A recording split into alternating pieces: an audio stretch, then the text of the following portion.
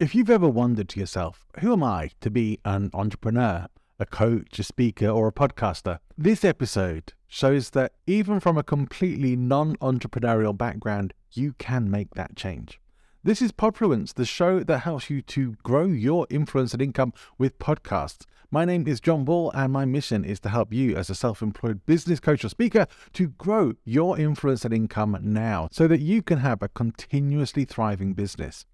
That said, if you are a personal brand service-based solopreneur, this content can definitely help you too.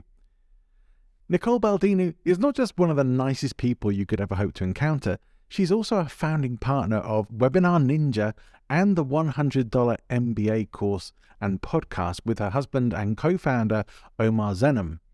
Now, one of the things I was particularly interested to get into with Nicole was understanding more about webinars and using them as a tool to grow your business.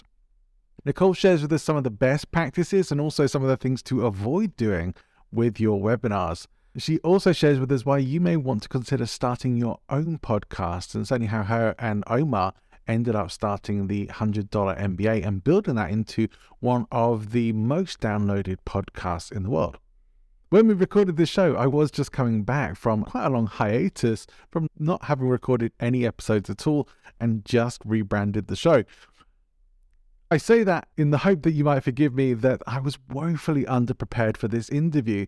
And the reason I put it out, even at the risk of my own embarrassment, is because Nicole is a high-value guest and she saved the day. Even with a poor interviewer on this particular episode, you're going to get a lot of value out of the conversation that I had with Nicole. So I tried to edit it to make it as cringe-free as possible for you to listen to, so that you get as much of the value that we talked about as you can get.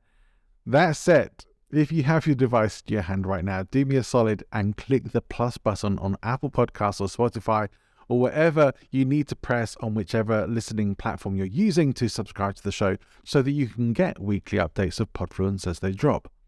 For now, pop in your earpods. Let's get started. Welcome to Podfluence, the podcast for business coaches and professional speakers who want to build audience and authority through podcasts. Here's your host, international coach and speaker, John Ball. Welcome to the show, and today on Podfluence, I am very happy to be joined by someone who has some serious expertise and some interesting business ventures that I am looking forward to talking about, because they're all going to be very relevant to you if you are a coach and a speaker, or if you have expertise-based personal brand business. This is definitely something you're going to be wanting to pay attention to. So let me formally welcome to the show, Nicole Baldinu. Hey, hi, Did I Johnny. say your name right? You did. I think I got really excited when I heard you say my name right. Nicole, I've really been looking forward to speaking to you, not just because you are such a nice person. And when we had a chat before, I was like, you're so nice. And I'm really looking forward to having you on the show. But also because you are involved in some amazing businesses. Particularly fascinating to me that you have a webinar business. It's Webinar Ninja, is that right? Correct, yeah. Yeah. And It's one of our bits.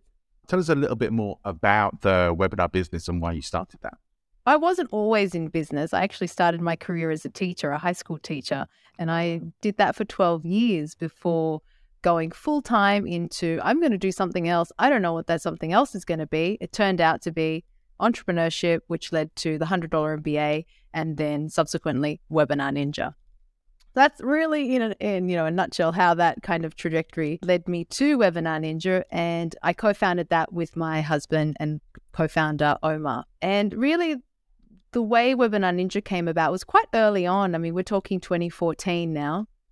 So it's, at the time there weren't that many other solutions out there.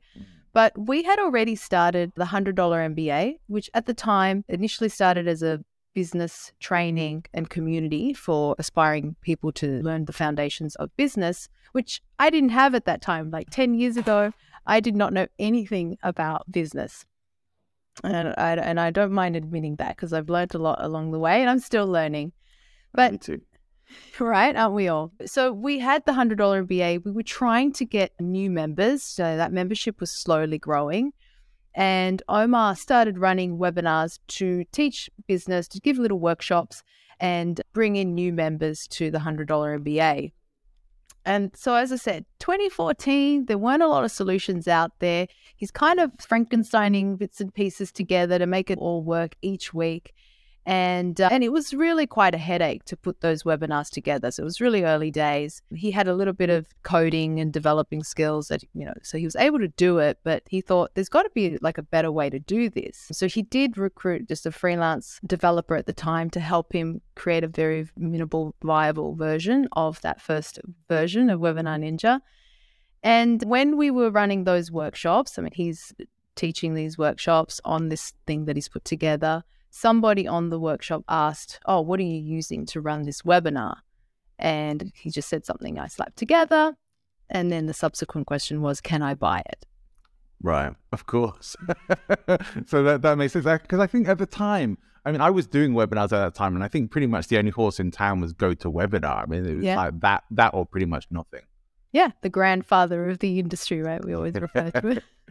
Yeah. But, it had its limitations, and I'm pretty sure it still does as well. Yeah, I think I haven't checked it out recently, but I don't want... It doesn't seem to have changed. I know. And one thing that Omar and I have kind of abided by and is that we know how hard it is to build a software. So it's like, I don't want to ever badmouth any other competition because I just know how incredibly difficult it is. But yeah, I'm sure, I actually don't even know if it still exists.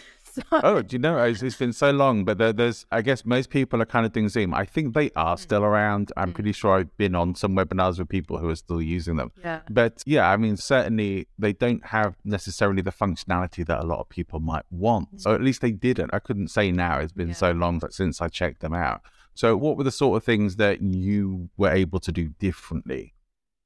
I think we wanted to create, as former teachers, so both Omar and I were former high school teachers before we turned to full-time entrepreneurship, that interactive element, that the less of the one-sided, just getting information and not getting anything back, was something that we wanted to replicate in the online space, right? In having that back and forth, whether it was an interactive chat, a way to ask questions, polls, all of that. So we're really looking at, when building Webinar Ninja and all the different iterations of it, always looking to how can we maximize the interactivity and the engagement and the participation of people who are on there.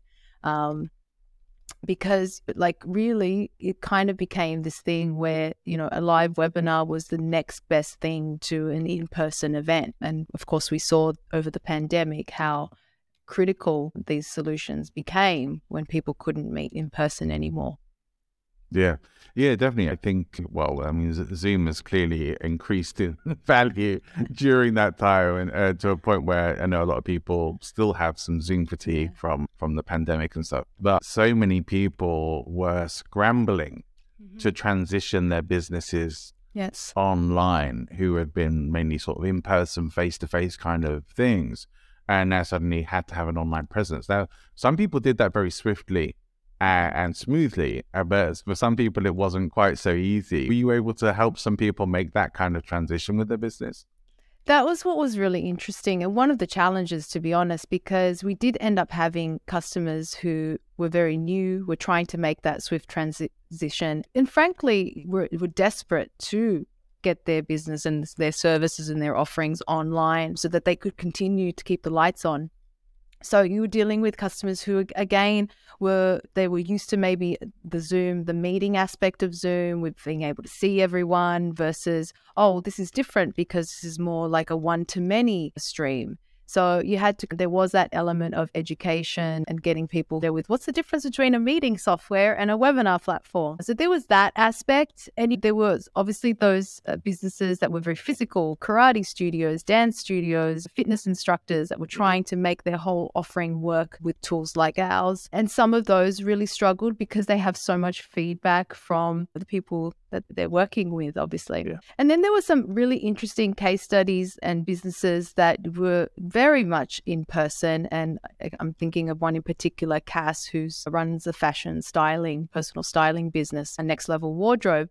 She's a fashion consultant. She does in-person styling. She shops with her clients. And when everything shut down, what was she going to do?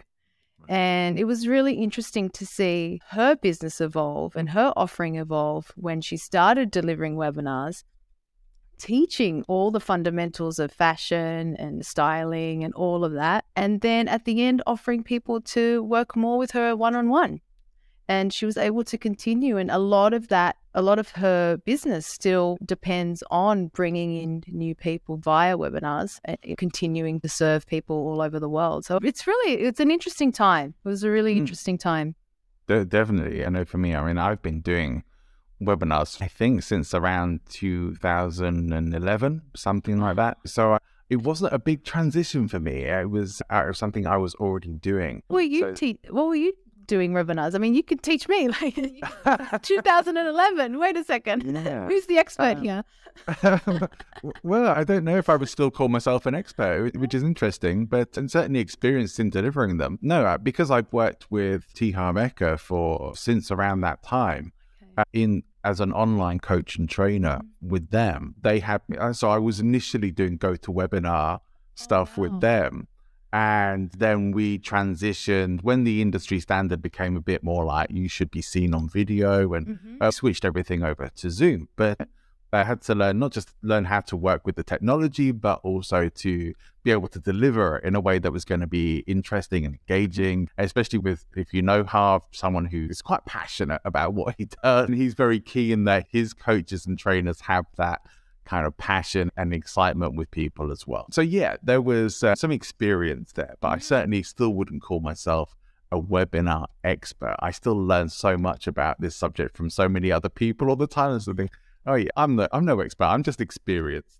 Yeah, that's the best I can say. It makes you an expert to me. No, that's awesome. Yeah, kind of. But that brings me to an interesting thing here, because delivering webinars, if we even call them webinars, a lot of people now are saying don't call them webinars because people are sick of hearing webinars. Yeah. Have you come across that? Yeah, there's definitely like a bit of we talked about before, Zoom fatigue or a cookie cutter approach that started to emerge. And so you feel like, okay, there has to be an evolution. There has to be an innovation in the industry, because eventually a lot of these things can have a shelf life. They'll have to evolve into something that's, more interesting, more exciting, something new for audiences to consume. So definitely the use of the word webinar is interesting. And I find that too, because we have users all over the world who speak different languages. It was interesting when they're wanting to customize their registration pages, their landing pages, they may want to change the word. And it made so much sense. Like it's totally understandable. Not everyone is going to understand this word. Or then masterclasses became a popular way of referring to these workshops. And I think just people adopt these different ways of calling a workshop a lesson or an online presentation. I think whatever's on trend and whatever's kind of understandable. So I definitely saw that transition from webinar to masterclass. They happen too, but yeah, I've seen a lot more people saying masterclass or event or things like that, for sure. And I get it. Just, when you're doing it in the industry, you want to call it a webinar. You want to say, it's webinar. But when you're titling it for marketing and stuff, maybe not. But I see plenty of people who still do that, and it's not a problem. So I'm not convinced it's such a big issue as some people. Yeah. Some people are claiming it to be. Like, I see Pat Flynn, for example, still using webinar, and it's like it doesn't seem to affect his business. So I think people will still look for the value there. But how valuable are webinars for coaching and speaking businesses to be able to get additional business? Or, what kind of uses do you see people mainly going for with them now? Yeah, I see that. I suppose by thinking of our our users directly, they're wanting to get more clients, attract more potential clients. So being able to deliver something online en masse at scale like that and get as many people opted in and interested as they can is definitely a very effective way to demonstrate what they know, how they can help, build that trust, that trust that you really do get and see when it is a live webinar, especially. So we've definitely seen coaches be able to deliver and teach what they know and give incredible value and leave people watching with that desire to learn more, want to have more exposure, direct contact, work with the person. So if they're done well, if that presentation is effective, then that's what you want. You can only cover so much in 45 minutes to an hour. And so that leaving that desire to continue the conversation further is, done very effectively with a webinar. Yeah. Yeah. So that does lead me to ask you, what in your opinion makes a good webinar? There's a lot of things. There's that participation. The same thing that would happen really on stage as well if you were giving a talk on stage. Asking for that feedback, asking for quick participation, whether it's the things that we know are pretty common in the space. Tell me where you're tuning in from. What's something that you're here to learn today? Like, why are you here today? Type in the chat. So that constant re-engagement. And what I see really good hosts do is ask very short questions and quick questions that just elicit a very rapid fire. Just type, give me an emoji, and you just see the chat blowing up with all these emojis when, they ask a very simple question. And so just that constant re-engagement and being aware that because you are delivering, and you would know this from your experience, right? You are delivering content via a screen, your energy has to be taken up a few notches. And so those kind of presentation skills come into it. Everything from like effective slides and, the visuals are on the screen. Again, same thing if you're in person. Being mindful of all of those things is still really important with the webinar. I mean, a little story I'll share with you. That when I first started doing these webinars, I'm saying about how Harv likes to have passionate trainers who have good energy. So Harv and his partner Michelle would listen to my calls. They'd be on like some training webinars with me. And at the end, get the feedback like, yeah, the energy's just not there yet. It's just not there. And I'm thinking, but I'm really working on it. I feel like it up. Yeah, I feel like I'm really delivering a super energy level. If I go much higher than this, I'm gonna blow people's brains out. It's like I didn't want. I was a bit concerned about that. But they're saying, no, you have to get the energy higher. You have to get the excitement and the enthusiasm kind of just dialed up more. We want to see that. And if you can't, if you can't do it, we will find someone who can. Okay. And so that sounds really harsh, but it was exactly what I needed to hear. It's like, okay, this is not an option. If I can't do it, I'm out. Mm-hmm. So I have to make sure I can do this. And so I really, really pushed myself to do it. And it was absolutely right to say that, because I think you bring up a great point that the energy you have to bring is a little bit different. Like even as a speaker, you have to bring a good energy, a high energy. Yes. But if you come too high energy, people are going to probably get a bit turned off by it, right? Yes. So we tend to find that a bit overpowering. Yeah. Yes, I agree with you there. And I definitely think, and I think I took this from teaching days as well, there's that kind of modulation, or, if you're up here the whole time, like you said, it's exhausting. And when the energy is too low and it's continuous, that's a snooze fest. No one wants to hang around for that. So definitely being mindful of those moments in your presentation where you're much more high energy, when you can bring it down. If it's something more serious, if you're sharing a personal story, maybe being a little bit vulnerable, just like in person, that the sentiment behind your voice is going to change. And I think that variation, that variety needs to be present in a presentation as well. Yeah, I do think you have to bring some performance energy to these things, because there is such a performance level to it.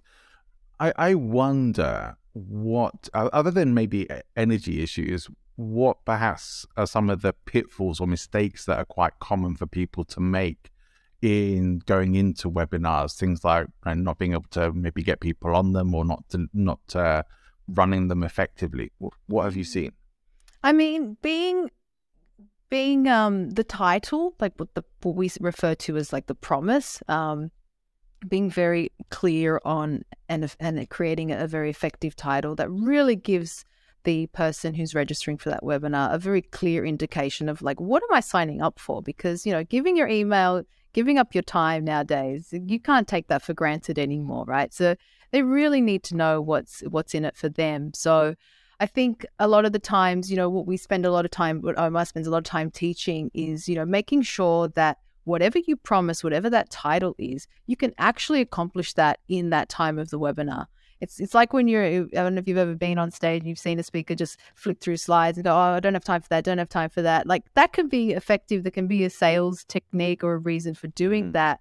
But really, you want that timing to be right so that the person, the people watching, the people attending feel like, oh, I really got what I showed up for. I got that. I got even more maybe through that rapport with the host, that interaction, that participation. They get a little bit more than what they expected. So being really clear and what you can deliver in that time and making sure that you do deliver and get that feedback. Like, did you guys get what you came for? Let me know. I'd say that's one of the things, and I think a lot of the times, and I think I've been guilty of this too, maybe in your webinars as well, where you want to give as much value as possible. And it's very overwhelming, right? Like it comes from a good place, right? It comes from a good place because you want to share as much as you can. But being mindful, especially when someone's on the other side of a screen, that it's really only so much they can listen to for a certain amount of time, and you really want them to take action. So I think being mindful of like what are they actually going to do with the content that I've given them, and being really clear on that. And sometimes I think it's just an information dump. I think a lot of people go that way. I've been in the Toastmasters organization for a long time, not currently, but from my time with them, it's been very valuable to also to an opportunity to get to help people who are developing their speaking and training skills as well, which you learn so much yourself when you're helping other people to do these things too.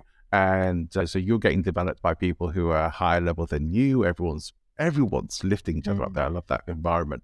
And one of the things I see so often with people, especially newer speakers, which they would likely do in webinars or podcasts or whatever, is the information dump. Is like, oh, they just want to teach and share all this information. They've done all this research. It's like, so I'm going to give you everything I've researched. It's like, that's great, but it's too much. And we don't love that. We don't just want information, because you won't remember it afterwards. Even if you take great notes, you probably won't remember much of it afterwards. And so you're right, is some simple bits of information, 2 or 3 points delivered clearly and explained well, with some like how and some action to take afterwards. And so people are clear on what to do with that information, is far more valuable than just a whole load of information that you can pick and choose from. And so that's true in webinars, it's true in podcasts, it's true in public speaking. It's just avoiding that desire to teach and to over-teach and to be sharing everything you know. You can't pass everything off all at once, and nor should you. No. Being effective is more important. Yeah, and knowing there's that balance of showing them that you care, right? Like they're there for a reason. You're there to share something that they're really hungry for. They really want to know. It's going to help them overcome a problem, a challenge, and whatever it is. And so investing in that time as much as you want to give as much information as you can in actually showing that they're to help and care, that's going to create so much more of a rapport and, a trust in the person who's delivering the content. That, I think, is super important, and I'm glad you brought that up, because we hear it over and over again. It's been discussed on this show in its previous iteration a number of times about how important it is to show that you care, and that there are a lot of people who are quite cynical of coaching and motivational speaking and things like that, because there have been people in the industry, and for a while there was quite a lot of them, who we might call them, Mike Winnick calls them entrepreneurs. We might call them sharks or whatever, but people who are they're just in it for what they can get, and they want your money, and they don't really care about you. And that's been very clear. They have the slick sales, they have the image, they have the videos with the private jets and the Ferraris, whatever else. Think of a few. Yeah, but they don't care about you. And what I see now is far more people want to see that and feel that connection with the people who are selling to them. So whilst I don't think we've completely moved away from the people who are more, perhaps of themselves, are more cynical about their approach to this, just getting money out of the people in the industry, the people who are really caring and showing that they care, I see doing much better now. Yeah. And that's great to see. Yeah. For me, that's great to see. Yeah. But I think for consumers as well, it's like the connection part is super important, and hopefully that carries out into other parts of our lives as well. Yeah. That would be nice to think that it does. Yeah. No, and you said the word connection a couple of times, and what's interesting in seeing all the webinars that we've done, and people showing up to them is that you see the same people showing up again and again. Right. And there's a reason why they're doing that. It's because they're still working on that trust. They're still wanting a little bit more time to connect with you and to learn more and to build that trust with the person who's on the other side selling or whatever. And so those moments of connection are really important to keep in mind as you're delivering your content. Yeah. You mentioned something earlier, and I feel like I need to come back to it because I'm pretty sure our listener will be maybe just listening to this thinking, is he just going to leave that out on the table there and not come back to it or mention it? And he's not. He's going to come back to it now. The $100 MBA. Tell me a little bit about that.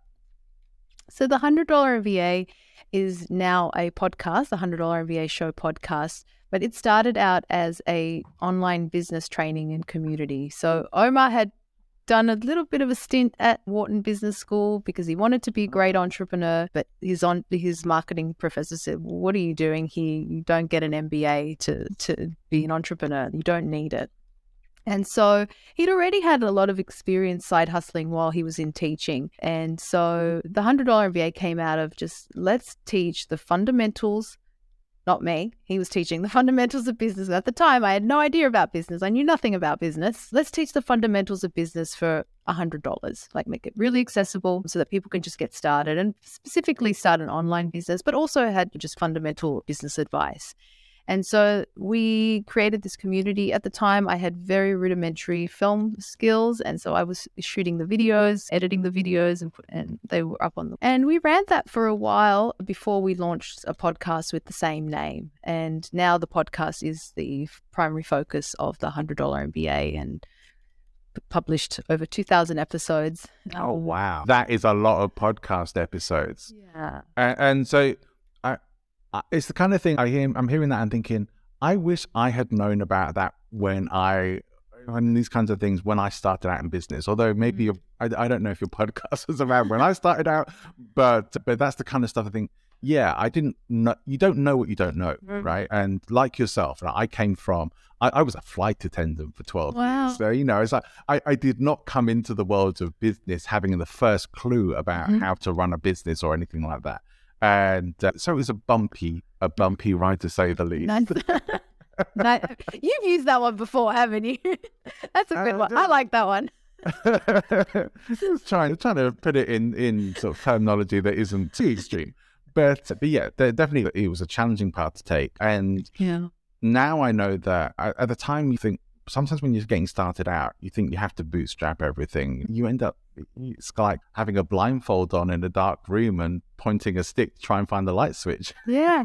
And like similar as a flight attendant, I would imagine it was similar to me being in teaching. You're surrounded by people in the same job, in the same career, right? And so as soon as you step into entrepreneurship, you realize, oh, I need to actually meet different people, talk to different people, have different conversations.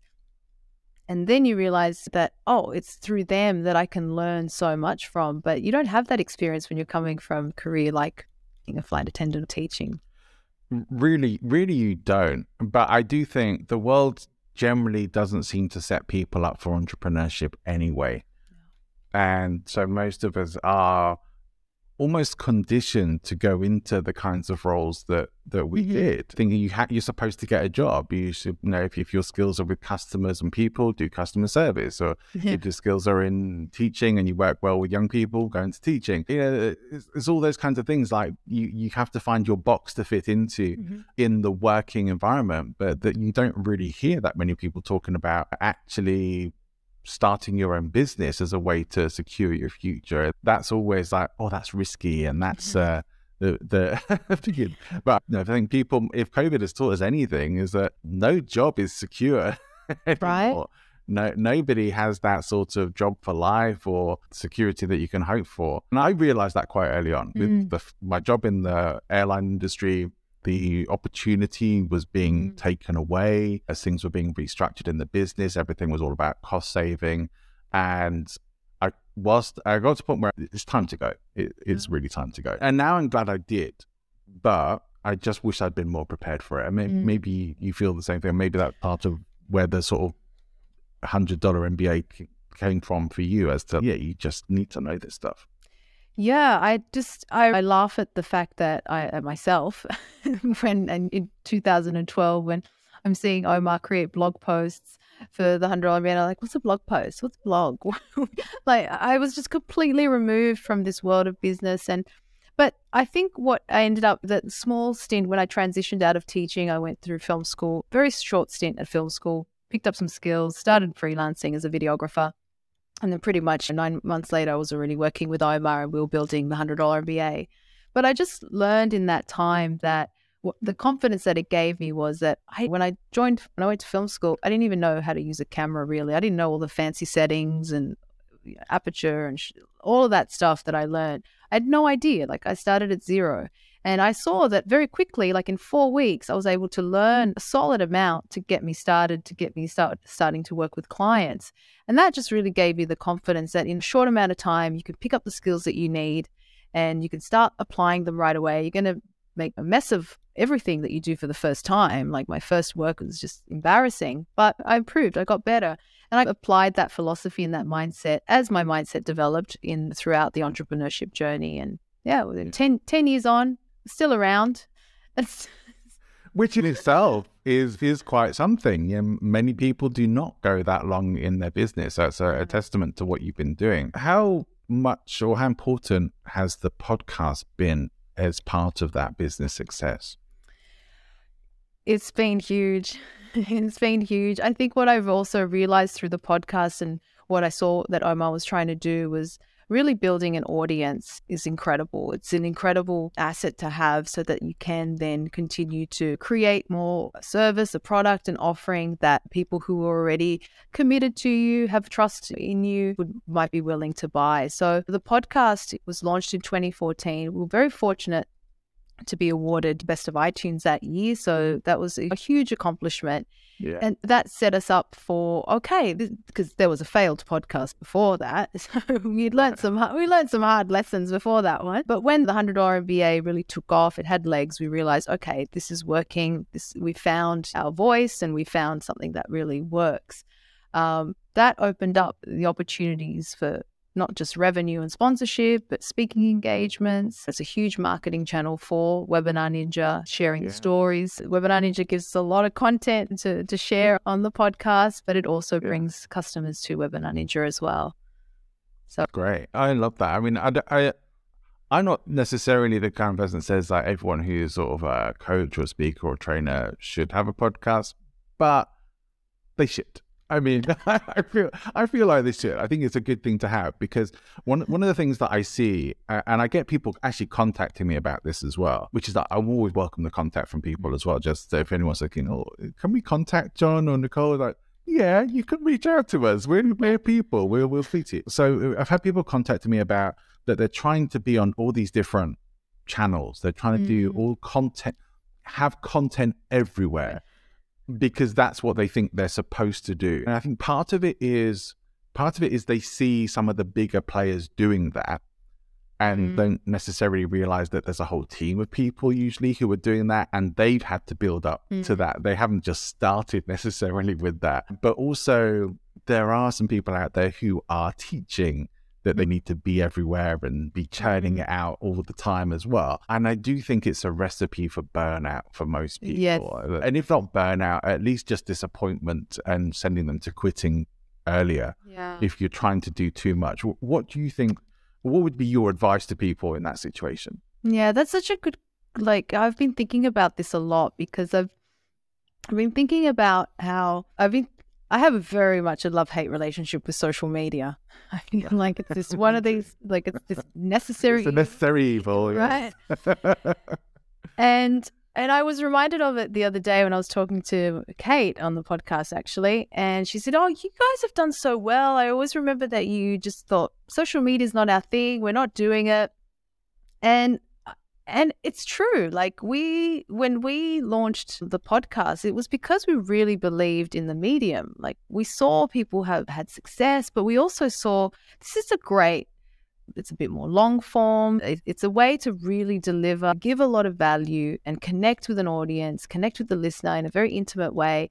And so we just really fell in love. I'm with you when you say everyone should have a podcast, right? Because it is such a great medium. And then But it takes time, right? It takes a long time to be consistent. It takes that commitment. A lot of people do give up early. And so I think what I see now, like what I've seen, you know, all the social media platforms that have come out and all the different ways to connect with your audience, I almost feel like that influencer model is almost trying to cut through and fast track or shortcut to what is something that takes quite a long time and actually takes a lot more. Creating a podcast takes a lot of thought. It takes time. There's a whole process behind it. And that's not to discourage anyone, but I think the product you get at the end is quite special. And I don't know what it's like to go on a Facebook Live or an Instagram Live. I'm sure that has a lot of value as well. But I think there is that pressure of trying to be everywhere. And it's just like, why don't you just choose 1-2 mediums that, you know, you really want to double down on and really get traction there before you start to, because when you get traction, when you have the budget, you can bring on a team. You can bring on the team to help you. Exactly that. Yeah. Exactly that. I was chatting to somebody just yesterday who said to me, he's talking about podcasting, and he's saying that, I said, what you've been doing? He's been doing all these lives and stuff. And so, yeah, I did that too, but I wasn't really getting any much traction with it. Like people saying, oh, go live all the time and you'll build this huge audience. And it's like, I'm sorry, it did not happen for me. And this guy's saying, yeah, same for me. I'm going live all the time and feel like it's a lot of pumped energy into it. And it's also kind of lost afterwards. And this thing is like, people are generally not going to go back and watch your old lives on replay on social media. Possibly, unless it's really valuable information, they're probably not going to watch replays at all. Yeah. But podcasts are a bit different. If you find a podcast you like, let's say you go and check out $100 MBA, which you should do. If you're listening to this, you should definitely go and check that out. And you listen to some episodes, you think, oh, this is really good. I like this. The chances are you're going to start going through the whole catalogue of 2,000 episodes and say, oh, I should listen to that one as well. I should listen to that one. So you will go through the back catalogue. Mm-hmm. The content is evergreen. Yes. And that is that even YouTube channels don't really have that to the same way that podcasts do. And that was one of the things that I think is so valuable about it, is like the energy you're putting in. It's not a one-time deal. It's not if they're not there, nobody's generally listening to it live anyway. Not that many people still are doing live podcasts, right? And I'm still not sure that's really going to become a thing. But we'll see. We saw what happened to Clubhouse, right? That concept. Yeah, but we also see Twitter are kind of going down that path now with the spaces and stuff. But I also know that they're moving into a sort of podcast thing as well. So they're going to have both.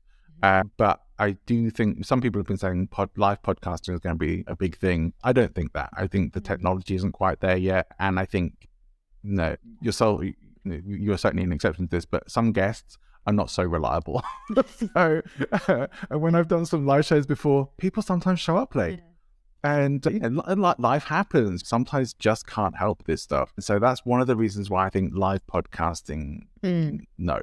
But as a format, you have all your content out there. People can come back and say, oh, maybe something similar with blog. Oh, I checked out this episode from however long ago and it was so good. Or you can even refer back to your old episodes. Say, oh, if you want to know more about this, check out episode 66 where I talk about wherever. That's such a good tool to have, and your effort, your energy is repurposed and still available to people. I like that. I agree with you. And you mentioned when you said the noise, that when you're on social and alive, like it just, all that content can just get caught up in this noise. It's super distracting and people are just jumping. Oh, I got a notification now. I got a message now. Oh, hang on. What was that? Oh, I've got an event to go to. Wait, when did that? Where were they before? But they don't even remember. I mean, I knew that happened to me. So it's interesting, like with podcasting. And I guess if we take it back to webinars too, because it's one of the questions we would always get asked. Well, you stream to Facebook. Why not do just a Facebook Live? What's the difference? And it's like, it's that attention. It's that very focused, localized attention. I'm not somewhere else, where I can see other things and be distracted by other things. My attention is here in this place, whether it's on that podcast episode in my ears or whether I'm just watching a webinar, watching a live workshop. And I think that's a big advantage to these formats. Yeah, I think it is one of the things that people struggle with a lot is presence. And so the interview podcast like this is quite an intimate scenario of it's a one-to-one conversation. Yeah. And whilst we're speaking, there's no one actually listening to us just yet, but people who are listening to it, people who are hearing our voices now are listening to a conversation that was had a while ago. That's the way it is. But when you're having the conversation, you're there. You're in the conversation. Hopefully, you're in the conversation. You're not thinking about everything else that's going on. For public speaking or for webinars, there's moving bits and pieces around. There is stuff that can distract you if you're not careful. And so you do have to get into that presence and be focused on what you're delivering, who you're delivering it for. Think about your audience. Get out your head. But be there. Be present. And I think it's easier to do in this sort of format. Yeah. We're big fans, in case anyone didn't realize. Big fans of podcasting. But I wanted to ask you that one of the things that I kind of preach and that Podfluence is all about is being a guest on other people's podcasts, which you very kindly have agreed to come and be a guest on this show. What value does that have for you as a professional? A lot. But the first thing I think about is something that my friend said, Michelle, on her podcast, that podcasting is a friend catcher. And I don't know if she paid it forward from someone else where she heard that, but I do feel that these opportunities to connect and have these conversations can result in friendships, lifelong friendships. We're friends now, right, Johnny? I'm putting you on the spot.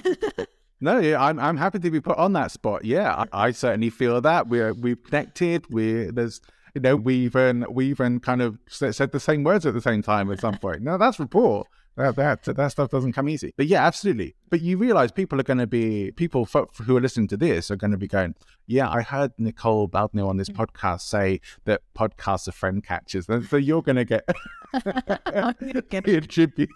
the attribution for that now. Yeah, I don't know who came up with it, but I think I thought it was a good one. I like that. It's a good one. I think, again, I really believe that communication is one of those skills that everybody should be working and refining, that it can help us in our personal lives, in our professional lives. And I do see that exercising the muscle of speaking, communicating, having a conversation, sharing a message, all of that, you get to do this. You get to have this opportunity every single time that you show up, and you get to share your message. You get to give back. There's collaborations that come out of podcasting, being on each other's shows, all of that. So there's a tremendous benefit to being on a guest. You feel that there are things you've had to learn about being a podcast guest that were maybe a bit different to being a webinar presenter or a podcast host?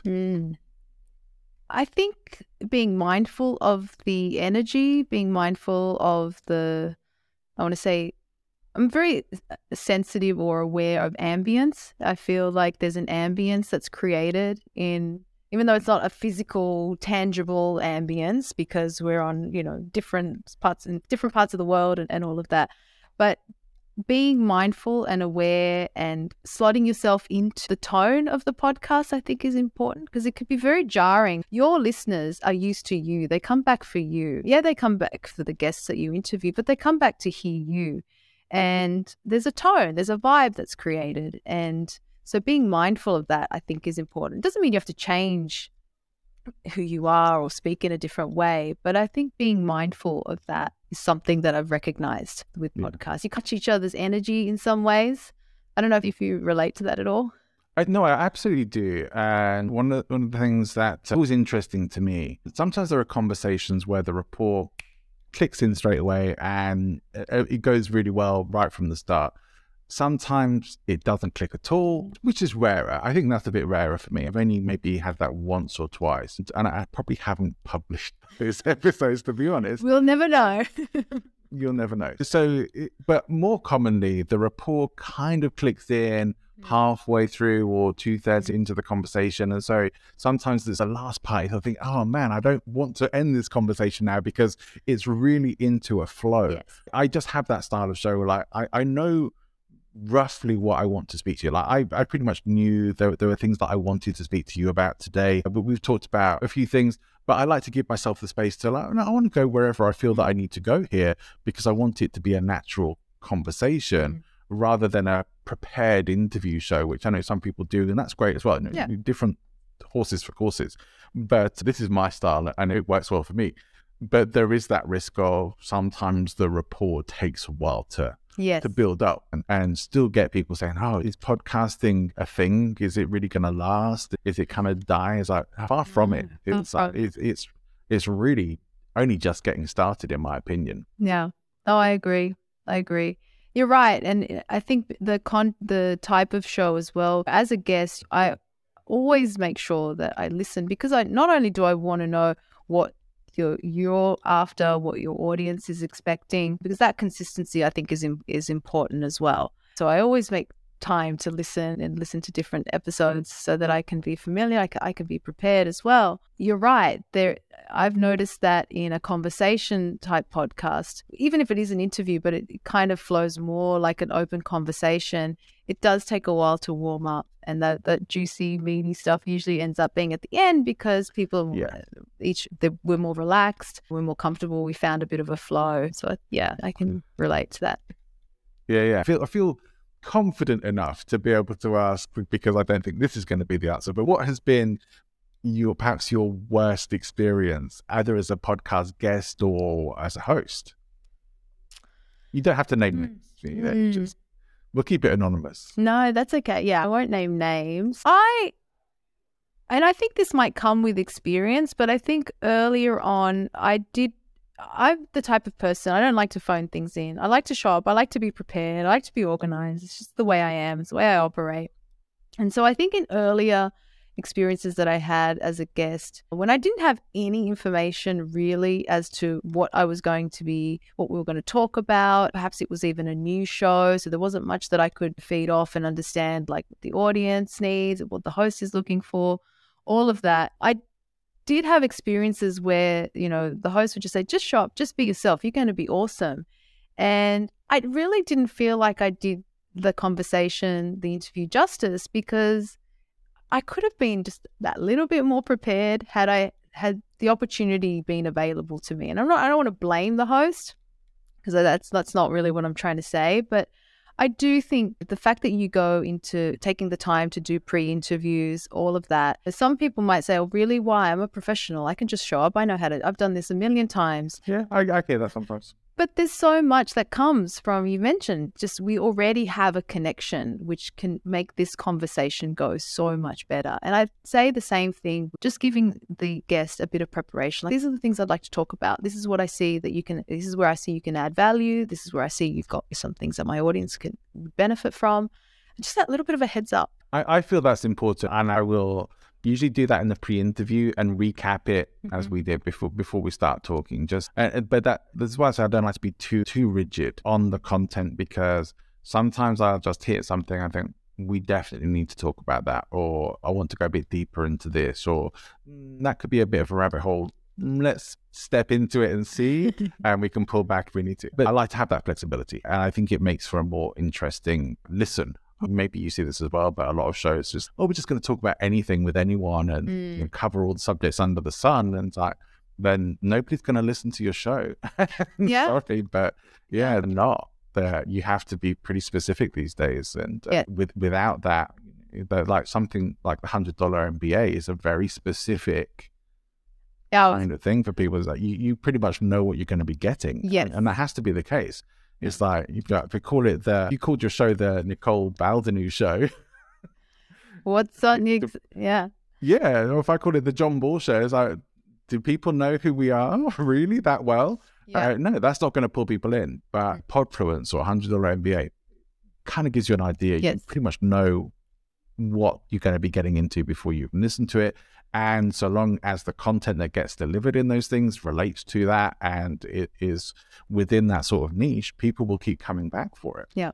Yeah, 100%. And I was going to say, like, it is definitely format dependent. So the way you show up as a guest or as a host depends on your format. And if you're very clear about your format, that will generally go well. But, with something like the $100 MBA show, the format is so different in the sense that it's a lesson, and that consistency of delivering that lesson, that short format, no fluff, no backstories, just here is what you're going to learn today. And it's a very specific topic with actionable advice. If we if Omar didn't deliver the consistent format and the same and pretty much be good for his word, this is the promise that they're tuning in for, then yeah, the show wouldn't be successful, because I think podcast listeners have really come to depend on that consistency. It's just like your favorite TV show. You know what you're going to expect every time you tune in.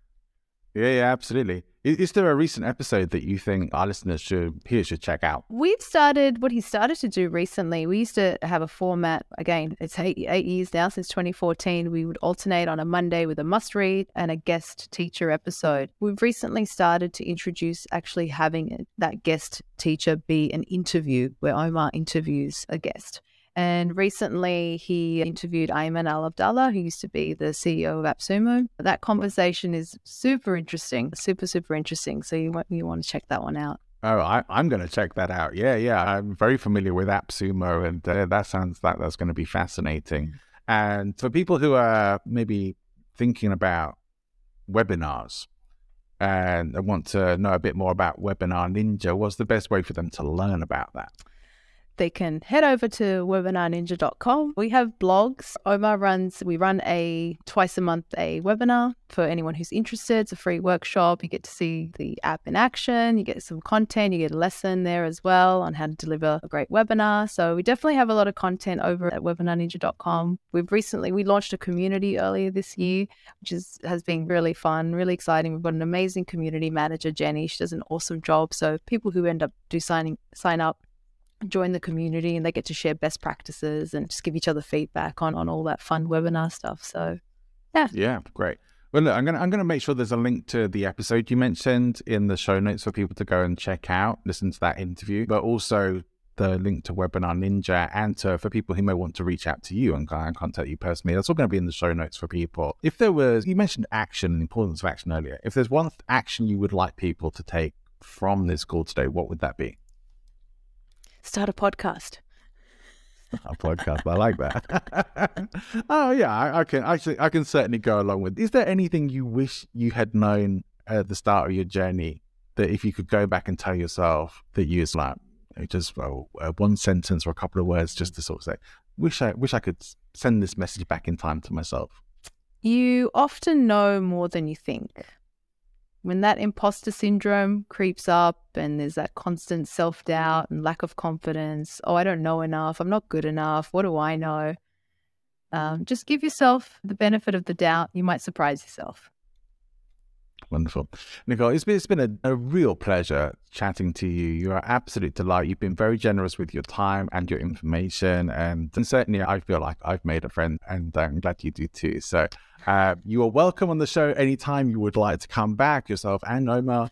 And I look forward to staying connected with you. And I will certainly do that through the podcast as well. And I hope people listening to this will do the same. Nicole, thank you for coming and being a guest on Podfluence. Thank you so much, Johnny. I had a really great time. Thank you. Thanks for tuning in, and I hope you got some great value out of this episode and that it wasn't too cringe listening to me struggling to get through that as an interviewer. So if you've ever wondered how to make webinars part of your business growth strategy and what it takes to grow a top podcast, then hopefully you got some great notes out of today's call. Now you can check out Webinar Ninja and the $100 MBA from the links in the show notes, and also give Nicole's new podcast a listen as well. I want to encourage you as well to come and get your free podcast guest checklist when you subscribe to the Podfluence weekly newsletter in the show notes. Just so you know, if you subscribe through LinkedIn, there's no free download there. But if you do shoot me a message, I'll send you something else very cool instead. Now, of course, you can subscribe in both if you'd like to do that, but you might see a bit of duplication there. And for anyone who's tuning in for the first time after having heard me speaking on a panel at Podfest this year, I appreciate you coming and checking out the show and hope you'll come and join us next time. For now though, all that remains for me to say is wherever you're going, whatever you're doing, have an amazing rest of your day. Go and make good things happen.